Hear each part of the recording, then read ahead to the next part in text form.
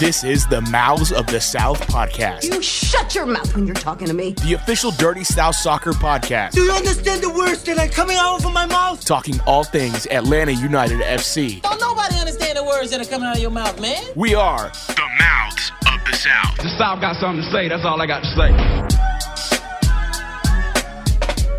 What's up, everybody? Sam Franco and Josh Bagriansky here. We are the Mouths of the South. No Eric this week. He's on a beach sipping a Mai Tai or a Colada or something somewhere. So mazel tov to you, Eric. Enjoy your vacation. But we've got plenty of business to get to here on this week's episode of the Mouths of the South, including some Atlanta United action on the field, a great article about Frank DeBoer that I think should open a lot of eyes about Atlanta United's manager if people actually sit down and read the article. And we'll talk a little U.S. men's national team on the back end and how the Gold Cup, quite frankly, doesn't really look like it's going to impact Atlanta United all that much. So, Josh, how are you on this fine Wednesday that we are recording this podcast?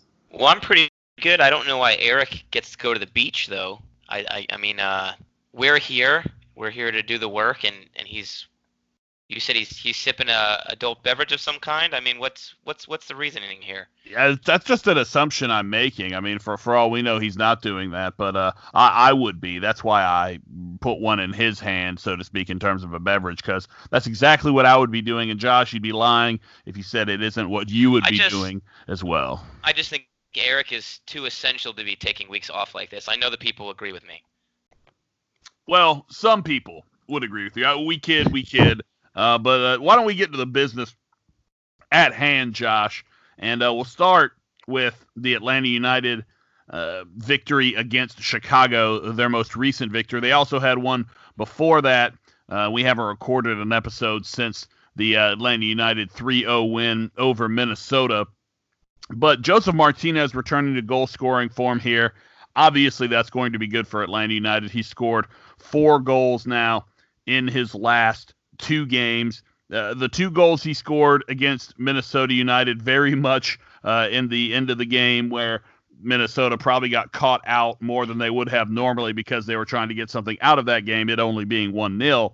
And then the win over Chicago, Josef Martinez getting 2 very nice goals, including the one where he stayed onside so brilliantly and Pity Martinez found him for that goal. But overall, I mean, heading into this Gold Cup break, Josh, I think Atlanta United should be feeling pretty good about things, especially the fact that they're only 1 point out of first place in the East, and they have multiple games in hand on some teams and then a game in hand on others.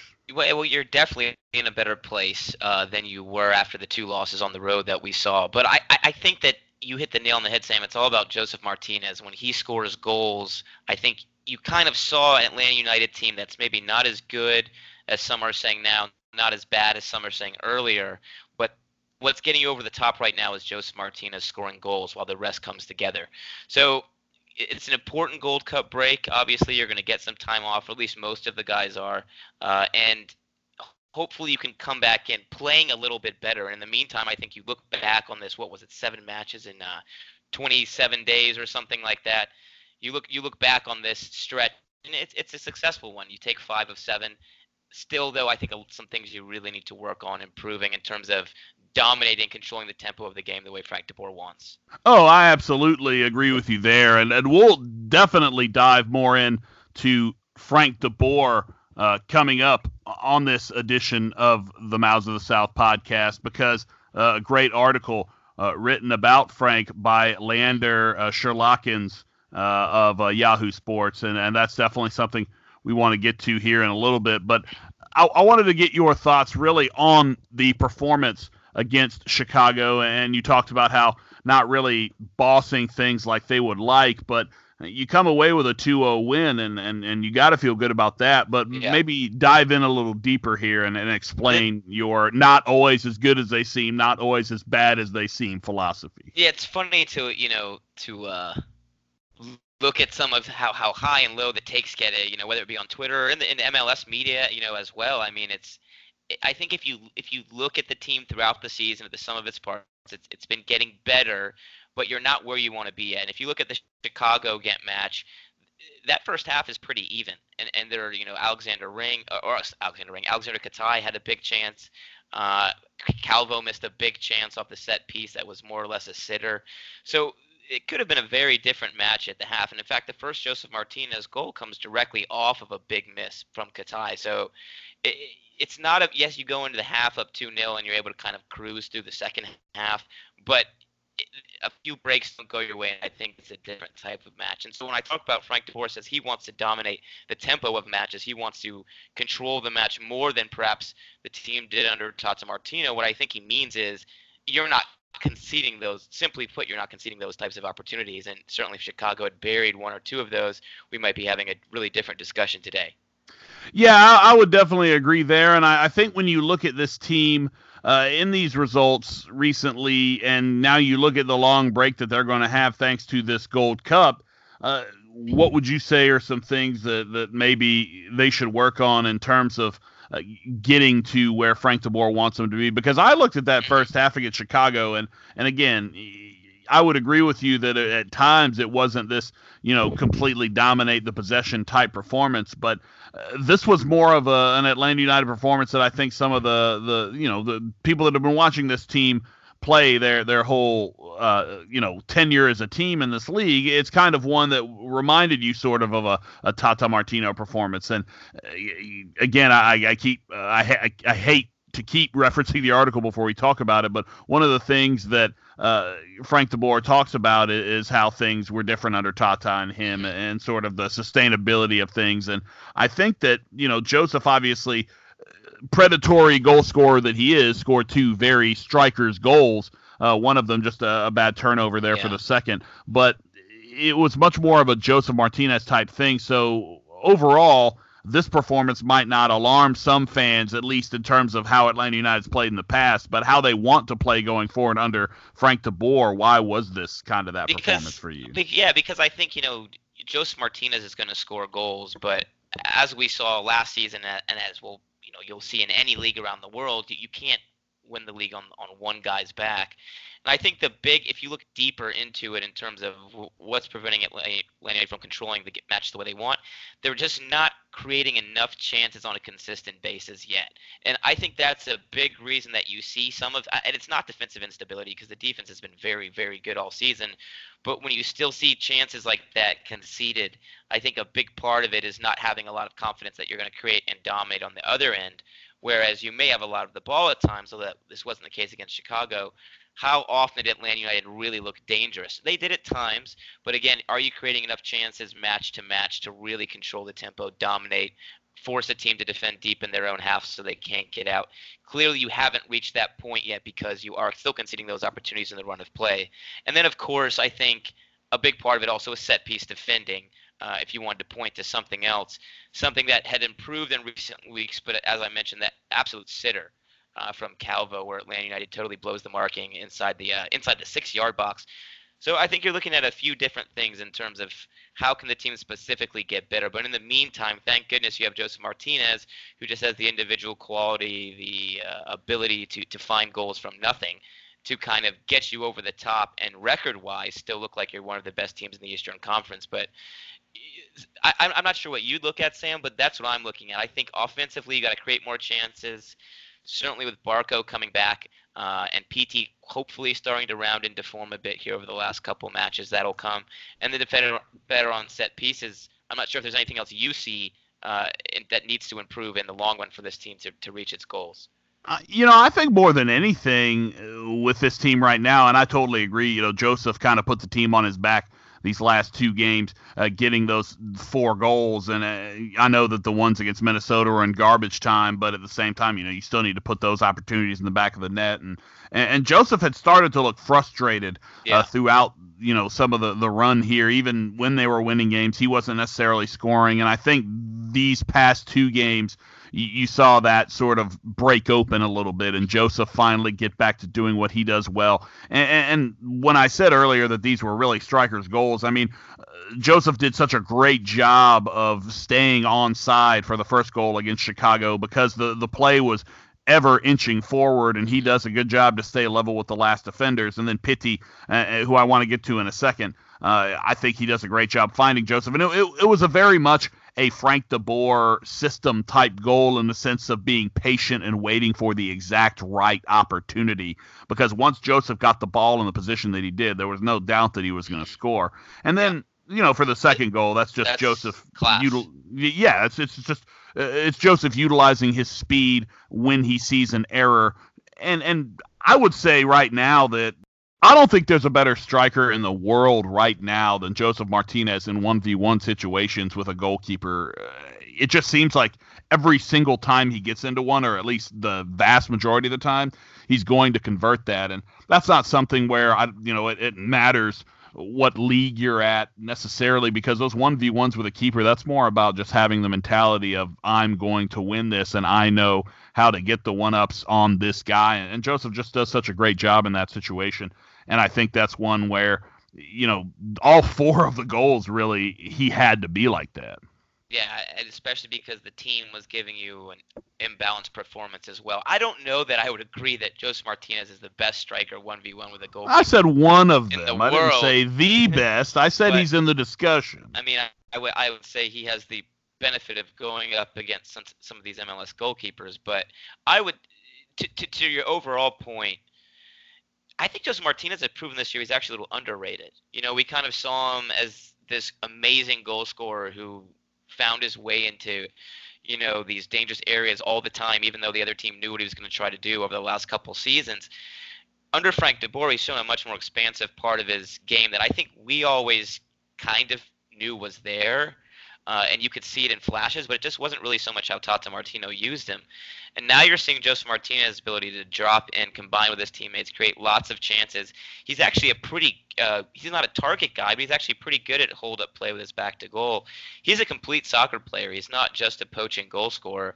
And I thought that second goal really showed that, where he was able to use his strength to turn Calvo and then accelerate away, like you mentioned, from midfield. Mind you, I mean that you have to take 2 or 3 perfect touches. That's very difficult to do to set that up and then slot it home. I mean, Joseph Martinez is so much more, I think, than, which is amazing because we were talking about him as the best goal scorer in MLS history last season, and he's still in that discussion. But he's so much more than that, and he's really shown that this season. I thought that goal embodied that in a lot of ways. Yeah, absolutely, for sure. And I think you mentioned. And we were both talking about this in terms of the run up to the goal with Pitti Martinez.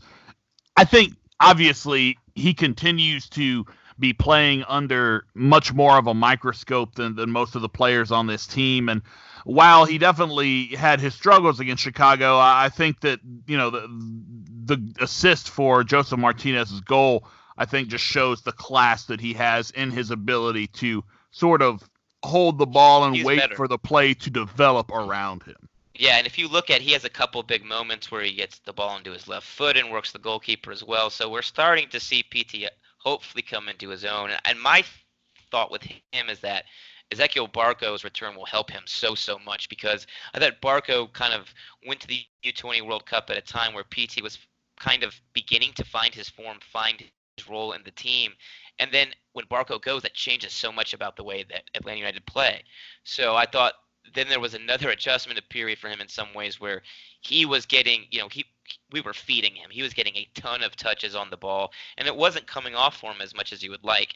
I think with Barco coming back, you have another guy that can hold the ball and draw defenders and take some of the pressure off Pitti Martinez, because I think it's looking more and more like Ezequiel Barco needs to be that player who dominates the ball for Atlanta United, and Pitti Martinez is more of a player that gets onto the ball in dangerous areas as more of a traditional winger would, where he can run at the defense. And that's how we saw him start to look dangerous in this match, where he, like I said, cuts inside 2 times, two really good left-footed strikes.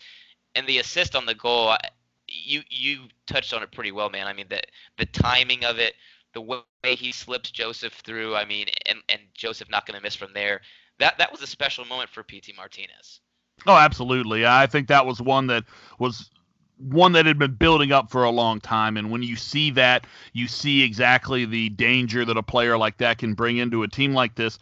And I also think that moving him to the wing, we've seen with Barco being out, I think the original thought was, well, we're just going to put Pitti there and kind of force his hand and hopefully he can develop into that player in the middle. But we've seen with the moving of Gressel to the middle and putting Martinez out wide that Atlanta United is getting ready for Barco to come back, because it's looking like, Barco's going to be that player that's sort of where Gressel is now. And I think one thing we've seen too in this Barco being gone is the emergence of Dion Pereira, and a player that has some skill and a player that can just add to that depth out wide for Atlanta United. I think obviously when Barco comes back, your first choice would probably still be an attacking quadrant of, Joseph, Pitti, Barco, and Gressel, and Villalba works in there too. But to have a Dion Pereira as an option, I think is certainly shown that Atlanta United maybe has more depth, especially when you hear talk from Frank de Boer about going out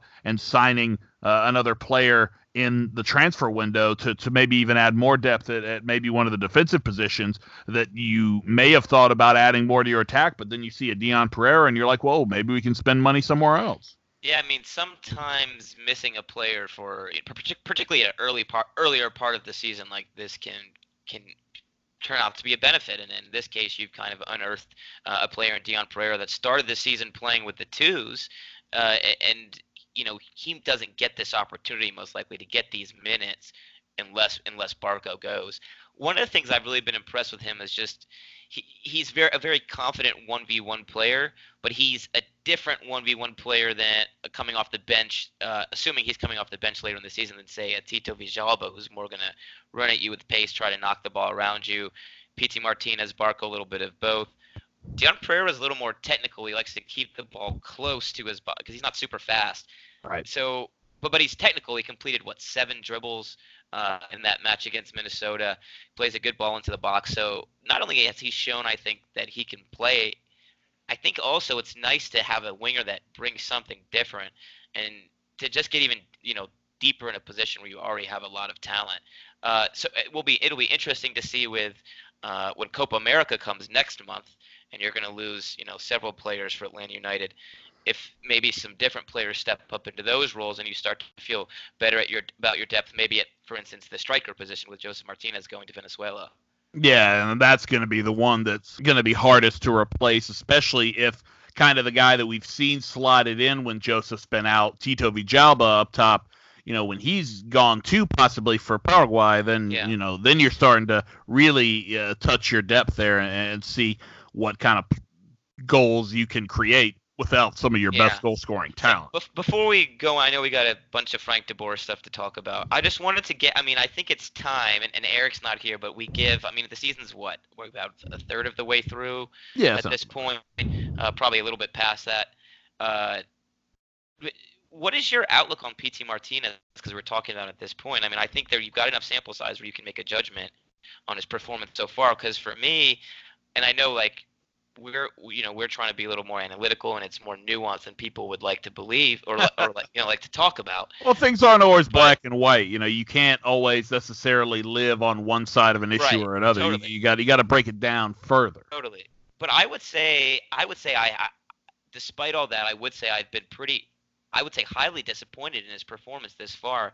Even these matches without Barco, I think what's interesting about him is that he might be a great luxury player, which means, someone who's great when you have a great team around him that can feed him, but not necessarily a guy that you can go to and can carry a team like Joseph Martinez is, although he's not really comparable. It's apples and oranges, but hopefully what Ezequiel Barco will be to this team, what Miguel Marón was. I'm not sure Pitti Martinez is that level of player. I think he's a guy that is at his best when he's not the center of attention, and then he can do the things that he does maybe when a defense is less expecting.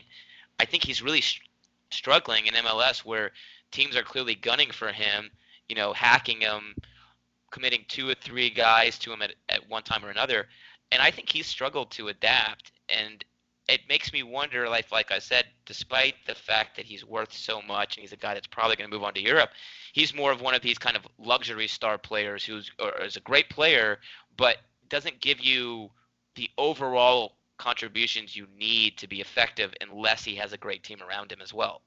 Well, look, sometimes I think good players become great players within certain systems. You know, there are so many examples of this over the years. I look at a guy like in Barcelona, for example, like a Sergio Busquets, a guy who, you know, you put him on Stoke and he's probably, you know, a good player, but when you put him on Barcelona and he's got all of this wealth of talent around him, he becomes, you know, one of these all-time players just by association. So, you know, I look at a guy like Pity Martinez, and I'll say this. We're going to get into talking about Frank de Boer and his flexibility that a lot of people might not have predicted. One of the things I think in that flexibility is seeing a player that you brought in to play one position, realizing that's probably not his strong suit, pushing him out wide and allowing him to play much better. Because I'll say this, these most recent games when he's played out wide and had that chance to tuck in and be sort of a fringer player on the outside that comes in as opposed to the guy that the play is kind of developing through, like what we think Barco is going to be when he comes back. You know, I think that the realization that Pity looks better out there might be something that, you know, we need to further kind of delay our I guess our thoughts on Pity, because maybe he's not going to be playing the position they brought him into play, and maybe he's going to, you know, start to thrive more on the outside, which is what we've seen these past few games. Mm-hmm. Yeah, and, you know, really the Frank de Boer has shown flexibility there as he has in other places. And, you know, I know we're going to get into this article. I think that's an example of and everyone should go read it, the article from Yahoo Sports on Frank de Boer. Yeah, it's really Leander Sherlackens is the writer. Shanderlackens, as I said it. Yeah, Josh was Josh was sharing that with me, and look, I get it. Look, this guy has some Dutch in his background too, so I think that, you know, that link right there allowed him to kind of get this close in with Frank de Boer, and I think at one point in the article it even says that they were speaking to each other in Dutch. So obviously, I think you get more out of an interview when you can make the interviewee more comfortable.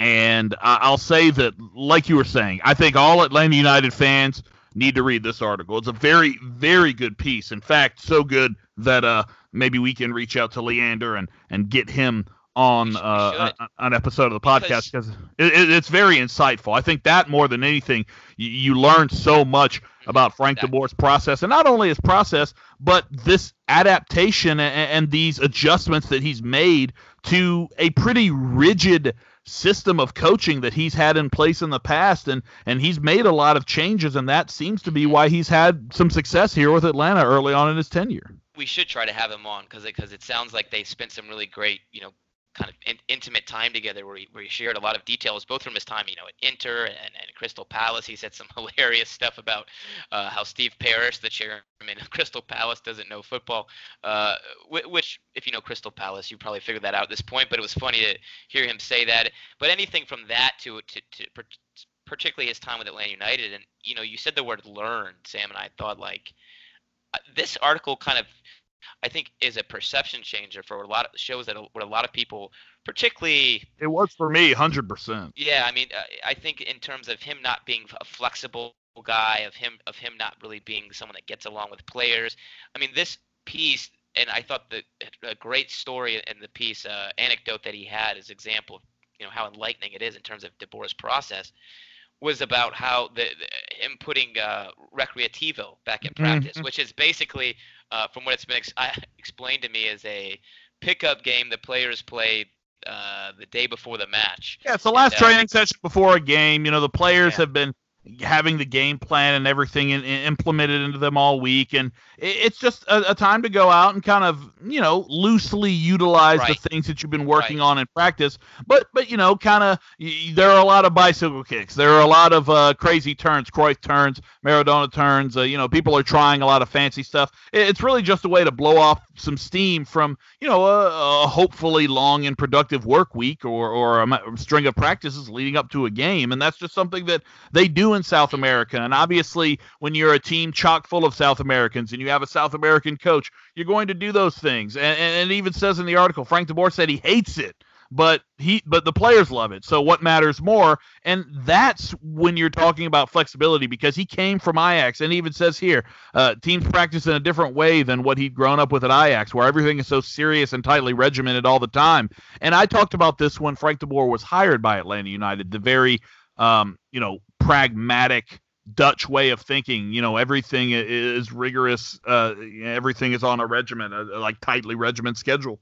So I think that for him to realize, I can't come in here and take away something from these players that they are used to. It's him evolving as a coach. And while that might not have been the case at Inter Milan or Crystal Palace, I think, if you don't learn to change and you don't learn to evolve and adapt, you're never going to make it as a coach. And I think this is very much a rebirth for Frank de Boer here in Atlanta, because, he lost coaching the last 2 times he was there. And that's not something it seems like he wants to happen again. Well, that's one of the things he mentions in the article as well. And it's something that we know kind of figured about him coming in, was that he gets to work here and doesn't have to deal with, the crazy outside pressures of coaching in the English Premier League, or obviously for a club like Inter Milan. But I think what's interesting about it is, we talk about the flexibility. I don't think this is necessarily anything new. And I think that's what's interesting to me, is Frank de Boer was painted as a guy who was very, like we were saying, inflexible, has one way of doing things. But if you look at his managerial career, first of all, he had success at Ajax and Barcelona as a player. So as a player, obviously, he was able to make the adjustment to a different culture, different league. Then as a manager, he's at Ajax as a youth coach, comes up through becomes the senior manager and does an amazing job there. So he's already ensconced in a culture that he knows and loves, so he doesn't have to be flexible there. He spends 2 months at Inter Milan. He spends, 7-8 matches at Crystal Palace. That's not enough time to learn if he's flexible or inflexible or not. So at Atlanta United, where he hit that point where you had struggles early on, and there might have been all these outside pressures that you had in your previous 2 stops. That wasn't the case here. He was able to work, and by working, he was able to show that flexibility from anything, like you said, Sam, to reinstilling or re-implementing this Recreativo match that we talk about that they did under Tata Martino. He banned it, and the players basically said, we want this back, and he said, even though I hate it, okay. Exactly. And then, you just mentioned it, with moving P.T. Martinez out wide. You've played 3 at the back. You've played 4 at the back. You've won games with and without possession. So I think that Frank de Boer has definitely shown a flexibility this season. I thought it was maybe an unfair criticism of him, because he hasn't really had time to adjust to anything in his career and show that he's flexible or not. And so I thought it was a little bit unfair, and I think maybe just an easy criticism for some people to resort to, when really there was just an adjustment period going on. And once he got a chance to actually coach and get involved and get to know his players over those first couple months of the season, I think you're starting to see the fruits of that now. And in terms of the body language of the team looks a lot better. And that was one thing that was worrying early in the year, was that you could tell, you knew the talent was going to get better. You knew the play would be better, but looking at the first month or so, it didn't look like a happy bunch, and that's clearly changed, and this article really, really nails down why. Yeah, and I think one thing, too, is, and Julian Gressel hits the nail on the head, because Tata Martino was very much an overlord-type figure. He was at practice, but outside of practice or on games, he didn't really interact with his players, and that's the South American way. The boss is the boss. You can have fun with them, and a lot of the South American players did, but at the same time, there was that differentiation between, the coach and the players. And Frank de Boer seems to be much more of a manager who wants to have that relationship. And I think a lot of it is like, surprised me. Well, actually, I would say it's like such a studious, but actually he's hanging out playing cards with the players, which is great. Yeah, and I think that's part of the psychology of it too, with him, is wanting to get to know the players on that level. And I think, just having that relationship with his players. And I think it's interesting because Julian Gressel even says, look, we basically didn't have a relationship with the manager for the last 2 years, other than like on game days. And now this guy's in the lobby trying to talk to us. That wasn't stuff. a criticism. He was just saying it was different. Yeah. Right. And that's what I'm saying here with Frank DeBoer. It's like I'm sure that in the beginning you talk about the team maybe not being a happy bunch and the chemistry not being there between what the coach was trying to get the players to do and it actually happening. I think part of it is they've got this coach like hanging out with them in the locker room in the lobby, and they're like, we don't want to hang out with this narc. You know what I mean? Like something like that. So I think. Go ahead. Sorry, Sam. That's a great point, and I think because Tata Martino fit the culture that was built here, so he was able to be detached because he already coached the way the core of the team knew. The kind of South American way you alluded to. Frank DeBoer had to adjust to him. He's had to, fit into the culture that's already been built. And so that's why, you mentioned the Gressel quote of, Tata, like you called him an overlord. I think that's pretty astute. Like he was a guy who everyone respected, Well, I didn't want to go like full like Darth Vader, like he's walking around like. No, but he's just someone, he was definitely very vocal at training sessions. But, aside from that, he was not around the players at all. And so that's something I think has really benefited Frank DeBoer, is that by being around the players, he's been able to have those important conversations and show flexibility that what's interesting is maybe a Tata Martino wouldn't show, and maybe was a reason that he was not considered a good fit for the culture the only time he went outside of South America and managed in Barcelona. So maybe Frank DeBoer is the flexible one, and Tata Martino is the very smart and flexible one who was placed in the exact type of culture that he fit in. Yeah, because look, I don't think Tata, was changing a whole lot from what he wanted to do. Yeah, exactly. So, I think Tata, you're totally right. He might have been the one that, stubborn, the buck stops here, but it worked because he had the players and he had everything to run the system that he wanted to run. The players were used to doing already and wanted to do how right. he did things. And then the rest of the players were young or like a Michael Parker, who was one of the best managers they've ever played for. Yeah. And I think one thing, too, that's interesting is as we kind of go through this article here, again, Leander Sherlackins from Yahoo Sports highly recommended that you guys go read this article to get kind of a little bit more on Frank DeBoer. One thing, we talked about the offer from Anderlecht that he had around the same time he had as Atlanta United, and he turned down Anderlecht because he called them Belgium's Inter Milan. He was like, right. I don't want to be involved with anything right now. And I think this is why Frank DeBoer is happy in Atlanta, because you mentioned this earlier. He just wants to coach. He wants to get down to the bare bones, brass tacks of coaching a soccer team without all of that influence that goes on. And I think Atlanta, although we do have an MLS Cup and the pressure is certainly high and expectations, it's still MLS, and it's still something where he can operate and do things under not nearly as much of a microscope as he would over in Europe. And I mean, he even said, he didn't want to be involved with the Anderlecht stuff. And the guy that they ended up hiring, a guy named Fred Rutten, was fired after 13 games. So, I mean, to say that if DeBoer had gone there, it wouldn't have gone very similarly. And they just, hired Vincent Kompany to be their player coach there at Anderlecht. So with him retiring, you kind of always knew that he would want to go back there. So again, Frank DeBoer, a shrewd businessman and quite frankly, gambling on himself coming to MLS, but also realizing, I could take this cushier, higher profile job and ultimately be back out on my butt again. So that's what kind of tells you that, again, this is a good fit for Atlanta United, because he wants to get back to kind of the bare bones essentials. I mean, coaching. Can you imagine if he went to Anderlecht and was fired for 12 matches? He might not be able to get a job in MLS. Maybe Colorado or something like that. But I mean, so you're right. I mean, this was a critical decision for him in terms of where to go. And I mean, for the reasons he said, and you should bet on yourself as a manager. The jury's still out. I think if he is the right man for the job, as always, not as bad, not as some say, not as good as others do. But for him, it was definitely a good move because, like we said, the most success he's had is in his comfort zone, is at Ajax, And I find Frank DeBoer to be a guy who likes to test himself outside of his comfort zone, just based on the fact that he wanted to go to play at Barcelona.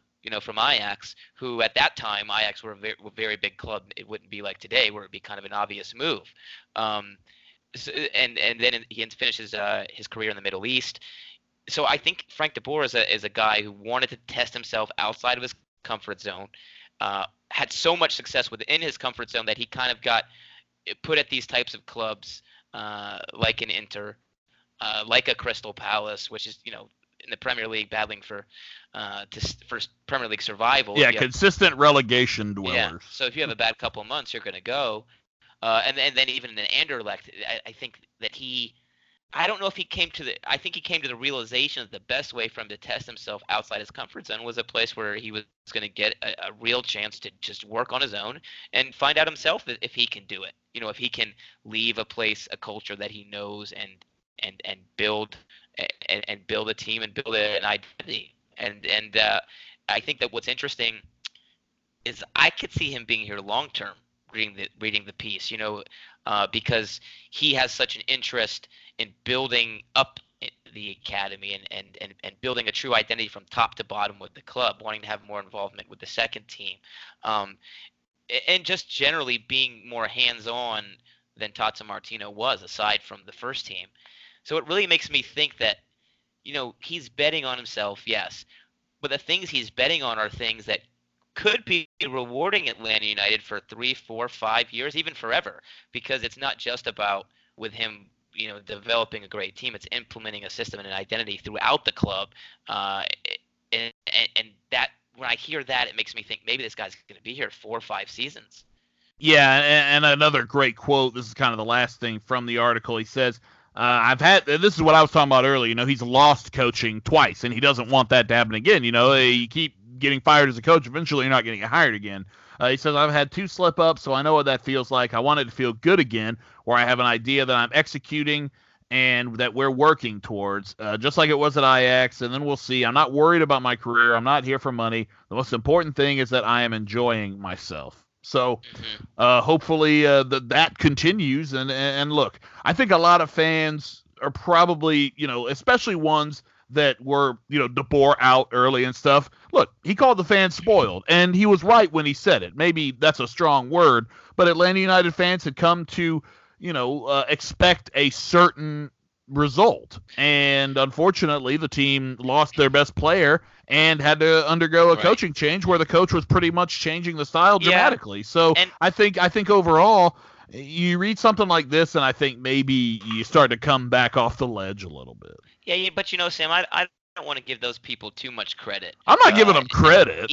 even saying that they're spoiled, I think it's more of a typical fan reaction to coaches when things aren't going well. There are a few things you tend to hear, and one of them is that the manager is inflexible. One of them is that he's changing things too much from the previous manager if the manager has been successful. So I think you had a lot of people just grasping at straws as to why the team was struggling and pointing the finger at a manager who, quite frankly, we don't know enough about outside of, like I said, those years at Ajax to really know how he was going to react to things. And I go back to something one of our colleagues at Dirty South Soccer, Joe Patrick, has kept repeating throughout the season, that Frank de Boer is actually this engaging, laid back guy, really analyzes your questions, gives you a long thought out answer. But he it's almost like the fact that he's so different from Tata Martino, who was honest with you, but first of all, not giving you as long an answer, not around as much. It was almost like people were not noticing the obvious about Frank de Boer, I think, which is that there were a lot of signs there that he could be flexible, I thought. First of all, the reason just that he came to Atlanta United, and then you actually looked at some of the things he was saying and the way he was analyzing the games and the performances, and it looked to me like this was a guy that could turn things around. And I think some people just really missed it. And I think it's just because he's so different culturally than Tata Martino, and because if you look at the things he was saying, I never saw any reason to believe he was inflexible. I really never saw any reason to believe that he was trying to get really far away from the Tata Martino Atlanta United. I think it comes down to, as he's told us recently, he wants to control games a little bit more, which I think, maybe you're a little more methodical with your possession. Maybe you're not attacking vertically as chaotic a manner, but I don't know why. I think that the people that wanted him out early were really just making an excuse for the performances from the players, and I'm having a pretty shocking lack of foresight that between the talent and what the manager was saying, that things would probably inevitably get better, because we're not that far past that those DeBoer out times, and you're talking about potentially top of the East if you're looking at points per game. I don't know. I don't want to even just say that it's just that those fans were spoiled. I think it's just that they either didn't want to recognize the shortcomings of the players and the team in general, or they were unable to. Because well, I'll also say that again. DeBoer's the one that used the word spoiled. So I'm just saying that the fans that were taking umbrage to that are upset that he called them spoiled. It's like, easy, take a step back. I'm just saying, I think these people say Atlanta United revert. These people are like the Crystal Palace fans who are not spoiled, who are saying the same things about him, that he's inflexible, that he will only play his type of system, that he's difficult with the media. So you're hearing the same type of things from a fan base that, yes, is spoiled, and a fan base that isn't. So I think those fans, a lot of them, it's not so much that they're spoiled. It's just that that's how they're going to react to poor results for the rest of time with Atlanta United unless they wisen up and just blame the manager for kind of these blanket set list of items.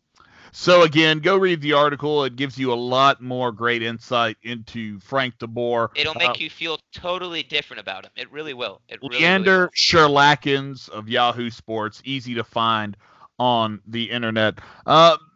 We were talking about sort of the period of time here that Atlanta United are going to have to deal with in terms of Gold Cup, in terms of we've already dealt with it with the U20s and Barco being out for the U20 World Cup, and then also coming up the Copa America. So this is going to be a period where attrition is going to hit Atlanta United, but maybe not as much as we thought, because it's looking like the three big guns that we thought could be missing for Atlanta United for the Gold Cup won't be, as we knew Brad Guzan and Darlington Nagbe did not get called into the camp, and now we know that for the friendly against Jamaica that precedes the World Cup, that's actually going to be played tonight. The Gold Cup. Yes, the Gold Cup. I get them all confused. Flashbacks to our World Cup podcast. That's right, yes, and this is the first time you and I are actually doing a show just us. Since then, so certainly interesting. But yes, getting to the Gold Cup, Darlington Nagbe not going to be there, Brad Guzan not going to be there, and Miles Robinson not going to be there because he's not going to be in that squad against Jamaica for that friendly tonight, which is again Wednesday. So not really going to be affected that much by the Gold Cup, other than Romario Williams being gone. Not really what we thought was going to happen kind of going into the season. Yeah, I mean, we're thinking these 2 months between, Barco going to the U20s, and at that time we were thinking Carlton and Bello as well, going to the U20s, losing these guys for Gold Cup, then losing these guys for Copa America in July. Turns out it's just more good. So you missed Barco a lot, but you got results when he was gone. And then July is going to be a tough one because, as we mentioned earlier, you're going to be losing the likes of a Joseph Martinez, possibly a Tito Villalba, and others. So it's looking like it's not going to have that much of a negative impact on the squad in June, though. But I do feel, I don't know. I mean, I'm not a huge supporter of. I support U.S. men's national team. I don't follow it very. Now that Atlanta United has come into play, it's like our focus has kind of switched, and it's sort of weird when you have that. Yeah, I want the U.S. to do well, but don't take Atlanta United players. You know what I mean? So It's kind of like we didn't have this before, but now we have this kind of duality thing going on. And I feel like, and I'm totally open to someone saying you're totally wrong that follows these players closely, but I feel like Miles Robinson is really getting the short end of the stick. I mean, I feel that way too, and I don't know if that's just us with Atlanta United glasses on or something, but I mean, you look at the players that are probably going to make it, and I mean, there's a possibility that Omar Gonzalez is going to be on this roster, and it's just like, why Omar Gonzalez over Miles Robinson? And it's, because even if you rate Omar Gonzalez, you know what you're going to get from him. Meanwhile, you have someone in Miles Robinson who is, playing the best we've seen him. He's a guy that should be, you should have all kinds of alarm bells going off on your radar at this point of a World Cup cycle about a guy like Miles Robinson, where, yeah, you want to win Gold Cup, but it's really more about trying new players and trying to round into form for qualifying, which doesn't start for, over another year. So why would you not bring a player like Miles Robinson, or at least try him in this friendly because he was in the provisional squad, and instead go with, for instance, a Matt Miazga, who, yeah, you could still take him on the Gold Cup roster, but why is he perhaps a player like that starting tonight or getting minutes tonight instead of a Miles Robinson, who's a player that you should be desperate to see? I think if you're a Greg Berhalter, surely he knows he's playing well. And like I said, this is the perfect time to try guys like this in a competitive environment and see what you can get from them at the international level. As a fan of the U.S. Men's National Team, I'm livid with Greg Berhalter for not including Miles Robinson. Well, he's the future of the back line. You're an actual fan, unlike me, so. But I'm not done. So you gotta let me finish. So as a fan of the U.S. Men's National Team, and we all know Josh is a communist who doesn't support the United States. So as a fan of the Yanks, as a fan of the Yanks, look, he should be on the team. He might be the best center back on form that could be chosen for the U.S. Men's National Team. I mean, off the top of your head, give me a center back that's playing better than him that's eligible for selection for the U.S. Men's National Team. I think you could. Exactly. Yeah, you're having a hard time. He's certainly in the discussion. Right. So that's what I'm saying. So the fact that have a great season. No. So we're not saying he's better than those guys, but on form, on form, it's ridiculous that he's not being selected, or at least it doesn't look like it'd be very, very, very, very hard to see if he did not playing in this Jamaica game that he would get selected. So I just think that, again, it's a vast oversight by Berhalter and some players who may be living off past reputation getting into this lineup. And that's something with the U.S. Men's National Team that's been a problem for a long time, the past reputation. I mean, Michael Bradley's probably going to make this. It's time for Michael Bradley to stop putting on the U.S. Men's National Team shirt. I don't know how many times I have to say it. I don't know how many times a lot of people have to say it. But that time has come and gone. But rounding this all back out, Josh, as an Atlanta United fan, I'm ecstatic that Miles Robinson is not going to the U.S. Men's National Team to, deal with all that crap, the politics and everything that comes along with that. I'm glad that he could just focus on Atlanta United. So that's what I talk about with this duality, sort of, you pull for both, but ultimately for Atlanta United, it's probably better that they get to keep Miles Robinson around and that he doesn't have to worry about the Gold Cup and he can just focus on being an Atlanta United player and get rest right now. We'll take MLS Cup over the Gold Cup any day. So, as an Atlanta United fan, I'm cool with all of this. Yeah. No, if it's a World Cup, be different. Yeah, then I would probably actually want him to go in Atlanta.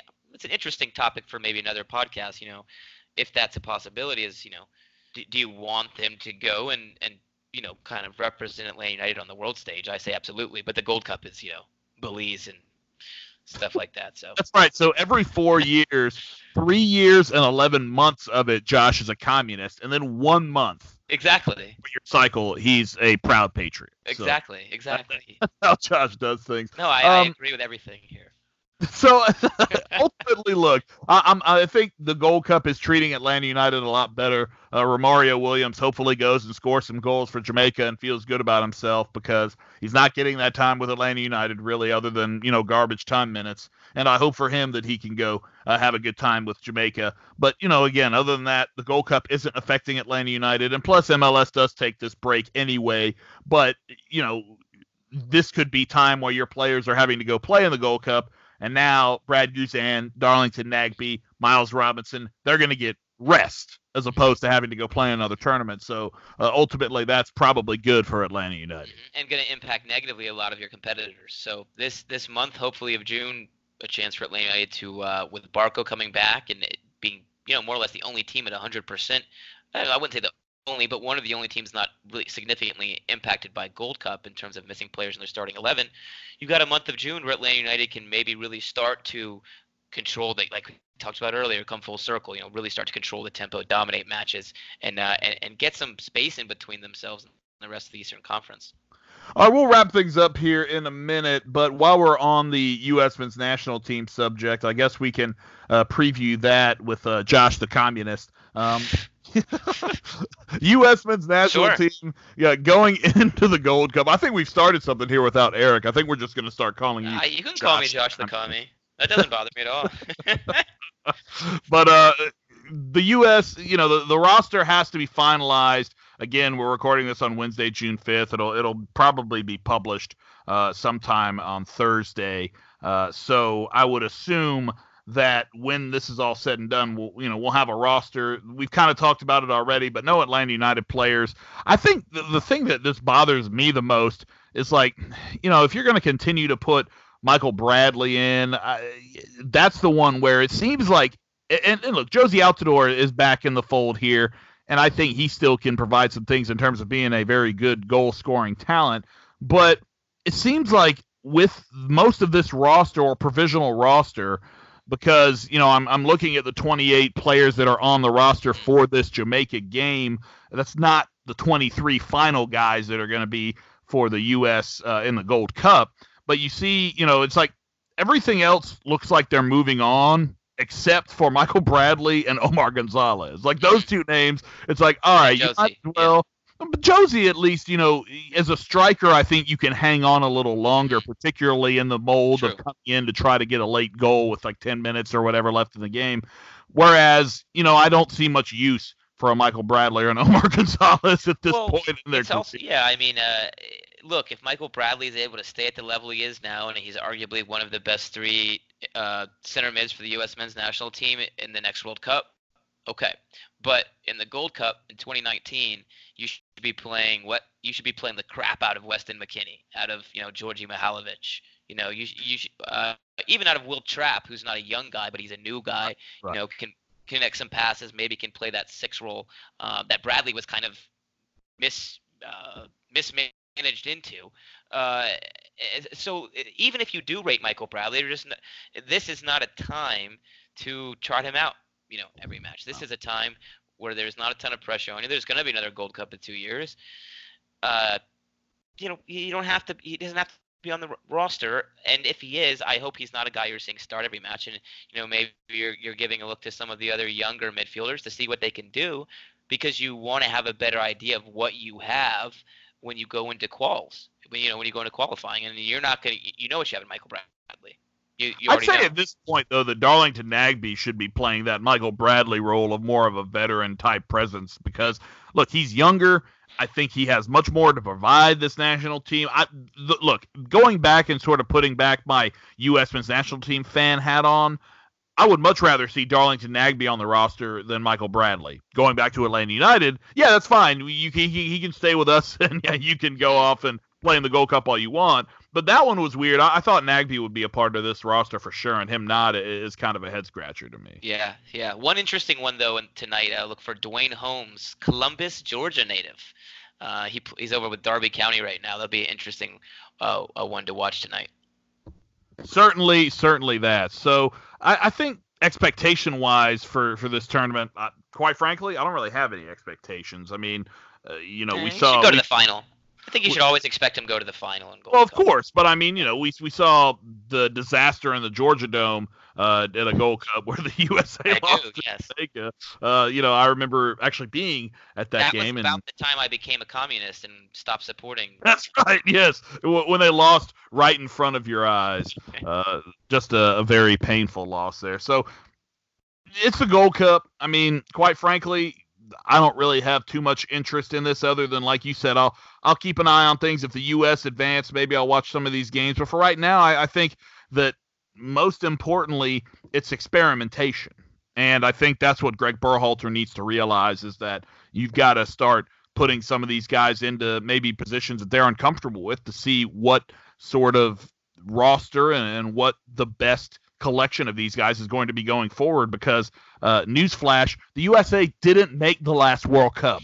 So it's not like playing some of these older players is going to do anything to help you out. No. So you already know you need an influx of – you were already old in the last cycle. You know, you've seen a lot of players move on. So you got to be looking for new guys, right? I mean, because you're going to need them to plug in those holes, and obviously need them to do a much better job than the last time around. Certainly hope so. So that'll be it for this episode of the Mouths of the South podcast. Don't forget patreon.com/MOTS podcast if you want to donate or become a patron. We'd greatly appreciate that. It helps us, put on all of this content. You can always catch us. There wasn't one this week, obviously, because Eric was out of town. But you can catch us Wednesdays at 7 p.m. on Atlanta Sports X, the Mouths of the South radio show. And you can also catch us on our YouTube page. Just search Mouths of the South on YouTube. You'll see our logo there. That's where we do our live streams on most Wednesday nights. And also that's where you can find Talkin' Tactics. Josh, you just had one come out pretty recently, didn't you? Yeah, I did a article for and you can still find on Dirty South Soccer. It's pretty game specific to beating Minnesota. They came out with a back five where we overload them in wide areas. And of course that's something that you can use going forward. If we're playing a team against the back five, you can revert back to that article and you'll know how that we should go about attacking it. So if you're interested in looking at that, get to it, and there'll be obviously much more of that throughout the season. Yeah, and don't forget, if you're looking for us on iTunes, we have moved where you find us. You just have to go type Dirty South Soccer into your your store thing there, and subscribe to it. It'll just say Dirty South Soccer for Atlanta United. You'll easily be able to find it for Atlanta United FC fans. And we're right there. So that's all you got to do. Find and subscribe, and you'll be good to go. So that's how you get all of our episodes. So be sure to check that out. Josh, you got anything else to add here before we get up and get out? No, it's been forever. It's going to be crazy to be in studio with you guys next week. I haven't been around for a while. It's good to be back. Yeah, it'll be good to have the gang all back together. So for Josh, at JoshB914 on Twitter, I'm Sam, at Sam J. Franco. Follow us at MOTS Podcast and Dirty South Soccer for all your Atlanta United needs. DirtySouthSoc.com. Back next week with another episode of the Mouths of the South Podcast right here on DirtySouthSoccer.com.